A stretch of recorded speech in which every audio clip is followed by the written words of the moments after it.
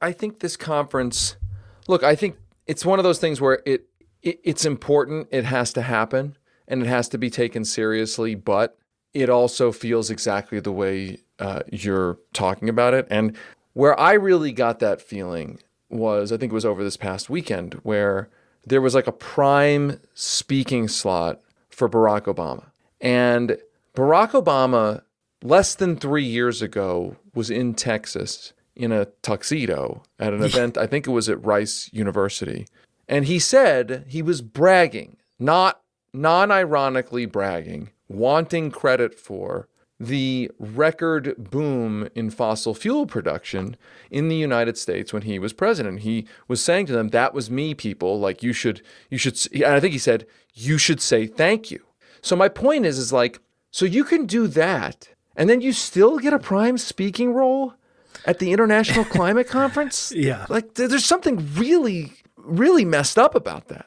And then he had the audacity to kind of like tut other countries for not taking it seriously or not acting rapid enough. And it all just seems like a cynical, like, legacy-saving maneuver. I mean, he's a prominent global political figure, so for the organizers, that's like a great get. But in reality, it's just, pomp and circumstance. It means very little. I don't know how people could see that, and maybe they do. Maybe they don't give a shit. But I don't know how people can see that and think this is anything other than just like a cynical ploy. Yeah, and I get the idea that when people come towards your cause, you should welcome them with open arms.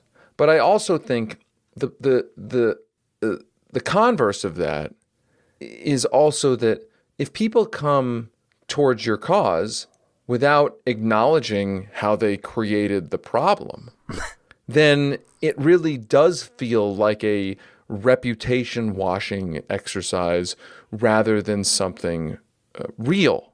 And that, to me, actually speaks to a larger problem in our culture, which is the memory holding of everything. That I was just saying this to a friend recently, like the collective memory of things like the Iraq War, the financial crisis. I mean, it's incredible. These giant events that shaped human history, that shaped a whole generation, they're gone. They've been memory hold. And a friend of mine said, yeah, dude, you know what else is gone? Like 500,000 people died of COVID, and even that's basically gone. And I am kind of obsessed with this idea that the consequence-free world of the elites, where they can do whatever they want and know they can reputation wash themselves at any time, mix that with a lack of collective public memory, and it really is a goldfish culture where the collective consciousness is forgetting its entire world every 15 minutes.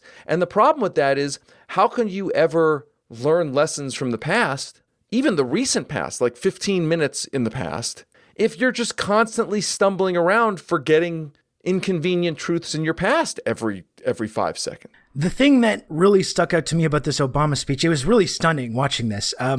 And because it wasn't just directed towards other countries, right? It was this very like paternalistic kind of lecture directed also towards young people, and about the cynical young people, and this idea of Obama saying, like, I recognize people are cynical about politics.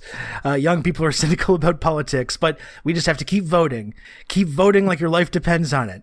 And also this admission, this tacit admission as well, where he's like, I recognize that young people have seen the adults of their generation not take this problem seriously enough, pretend it doesn't exist, and in some cases make things worse. And I'm just like, who are you talking about, sir? Yeah. Mr. President? Like, you were the president for 8 years. If only it's amazing. It's really amazing. If only there had been somebody in the most powerful office in the land who understood the thing that former President Barack Obama was saying at this speech. I mean, it's just so cynical. It's like, because sometimes you can try to, well, maybe he hasn't really thought it through, or he hasn't, it sort of comes off that way. Like, no, that guy is not a dumb guy.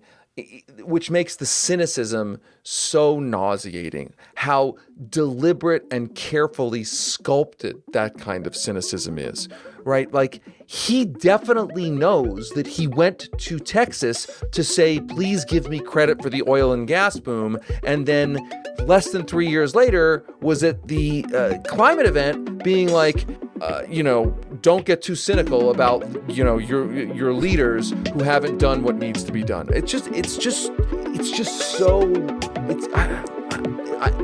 beyond words how bad it is.